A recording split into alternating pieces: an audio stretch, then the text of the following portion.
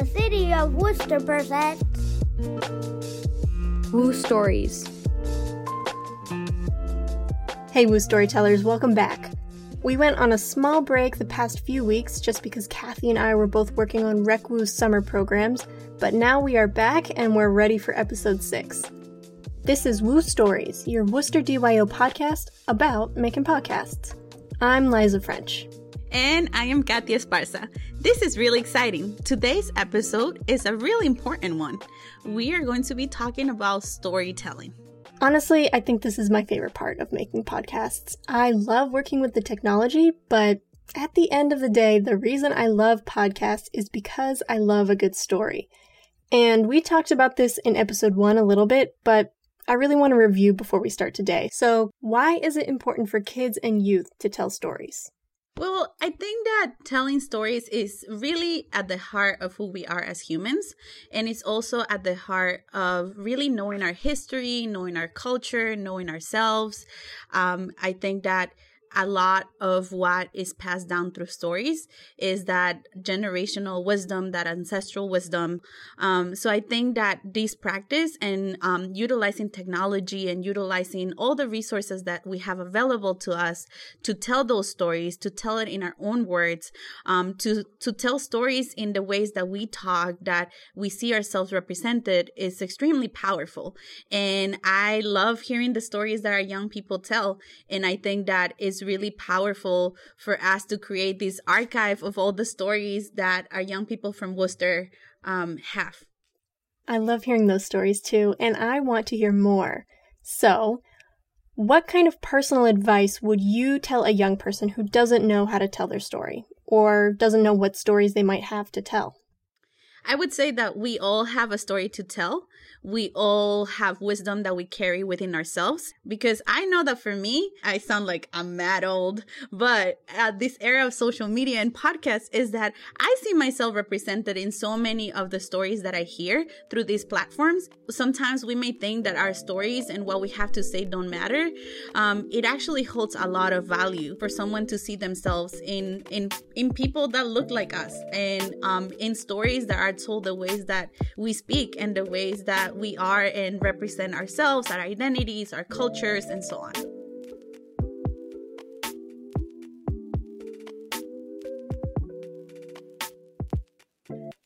Okay, sometimes I feel like I want to tell a story, but I don't even know where to start. And that can be kind of frustrating, and it can make me feel like I don't have anything worthwhile to talk about. But today we are going to talk about strategies that will help us tell stories so we don't feel as stuck. Before you can do anything else, you have to decide which story you want to tell. So step 1, I would say, is brainstorming. Some people might have a story that they have always wanted to tell. That is a beautiful thing, and you should definitely use that story. But others might be less sure about their story, and that's okay too. You don't have to have the perfect story ready to make a podcast. Liza, what do you do to brainstorm story ideas? Well, personally, I usually write a list. So I'll ask myself, what are the things that I love to talk about? What kinds of things do I find interesting in my regular day-to-day life? Is there anything that I am passionate about that other people might not know about? And are there any problems I can see that I think should be solved? Or maybe, do I have any questions that I can't answer easily? I like to bring my ideas to somebody I trust, and I'll ask them which of the topics that I came up with interest them the most. And then after that, maybe we can get a conversation going. So I'll hear what their questions and ideas are too, and that helps me think about some of the things that I didn't even think to come up with. You know, a new perspective can give you a really fresh outlook on some of your ideas. You're right. That's a good point. You don't have to tell any story about yourself. Podcasts are usually created by more than one person. Dividing the work and sharing your story with a family member or a friend could make things a lot easier and more fun too. Also, I would add that, podcasts and these kind of things and telling stories is all about creativity. So things can be used from a personal experience, but also it can just be completely made up. You should do whatever helps you the most. Where do you come up with your best ideas? Is it in a conversation with a friend or a family member? Maybe you like to draw and paint, or you write stuff down in a journal. It could even just be like thinking to yourself in a quiet place or when you're on a walk. You're going to know better than anybody else where you get your best ideas, and we can't tell you where that is. But maybe hearing this conversation can help you think for yourself, where is that place for me? Where do you get your best ideas, Kathy? Well, that depends. I think that I'm a very emotional person. And I think that a lot of my best ideas come from like my emotions in the deepest way, I would say. So like when I'm extremely happy or I'm extremely sad or like I'm contemplating and reflecting things. I'm a writer and I write poetry. And one of the ways that sometimes I found it helpful is to record myself. And then utilizing those recordings as like the raw material to start a piece or a story.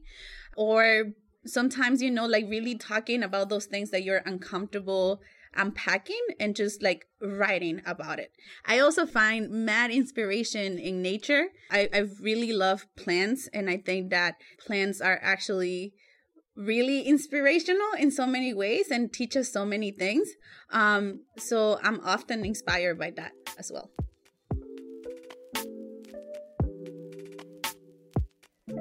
So once you have the idea, then what do you do? After I know which story I want to tell, there are two options, right? Because your story could start either from a question you want to know more about, or it could start from your own experience. So if it's a story that is inspired by a question that you want to answer, you can start by writing down all your questions about the topic. If you don't know what to ask, start with these 6 questions. Who, what, where, when, why, and how. Once you have your questions written down, you should think about who you could ask to answer these questions. Could a member of your family or a friend help? Or maybe a teacher? Maybe you could even ask an adult in your home to help you research online for experts on the topic, especially if it's a really big question. Keep track of the answers people give you by either recording them or writing them down someplace safe. And what if it's your own story? So a story about you and your personal experience. Or what if you wrote it yourself? If the story is about your own experience, then you are the expert. You can still ask those questions of who, what, where, when, why, and how, but this time you get to answer them. That will help you start to tell your story. Practice writing down your story. Make sure it has a beginning, a middle, and an end. When you are happy with it, you can read it out loud to see if you like the way it sounds. And I think if you want, you could include interviews with other people who might have been involved in your story to hear their perspectives. That's up to you.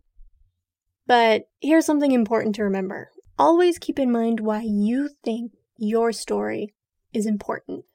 If it helps, you can write it down. Then when you're putting your story together, just think back on why it's important to you and see if the reason it's important is clear to somebody listening.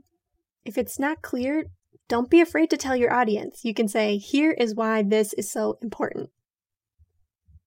Okay, before we reveal this week's challenge, do you have any storytelling wisdom? Reclaiming language is something really powerful. I think that there is intention in the words that we choose. And I also think that as someone who's bilingual and that lives most of her life in the midst of Spanglish, English, Spanish, and you setting intention in the way that you choose the words that you choose to tell your story, it's powerful and it's a beautiful thing. I know that for me, like words and stories really move my heart, and there is so much power in that. I would recommend keeping track of all your ideas somewhere. So I have a journal and I write down all my ideas in it, even the silliest ones. I don't really have a schedule, but I usually write like once a week in it, and sometimes even more often than that. And every now and then, like maybe every month or every 2 months, I'll go back and I'll read all of my ideas. Probably about 90% of them I will never use, but every so often there's a great idea in there.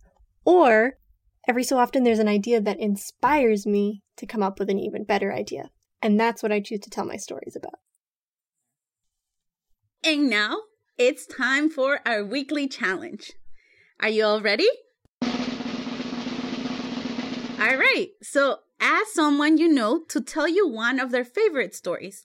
If you are both comfortable, record the story and send it to us at RegWoo. Let them tell their story all the way through without interrupting to ask questions. Then, when they are done, ask them questions you thought of while you were listening to them. If you can't think of your own questions, you can start with this. What is the most important part of your story? Or why is this story important to you? How many times have you told this story before? How does your personal perspective change the way the story is told? To send it to us, you can email it to youth, youth, at worcesterma.gov. Thanks for listening, Woo Storytellers. We'll catch you next week. See ya! This is a podcast created by the Division of Youth Opportunities. Thanks for tuning in. Woo Stories is a production of Worcester's Division of Youth Opportunities.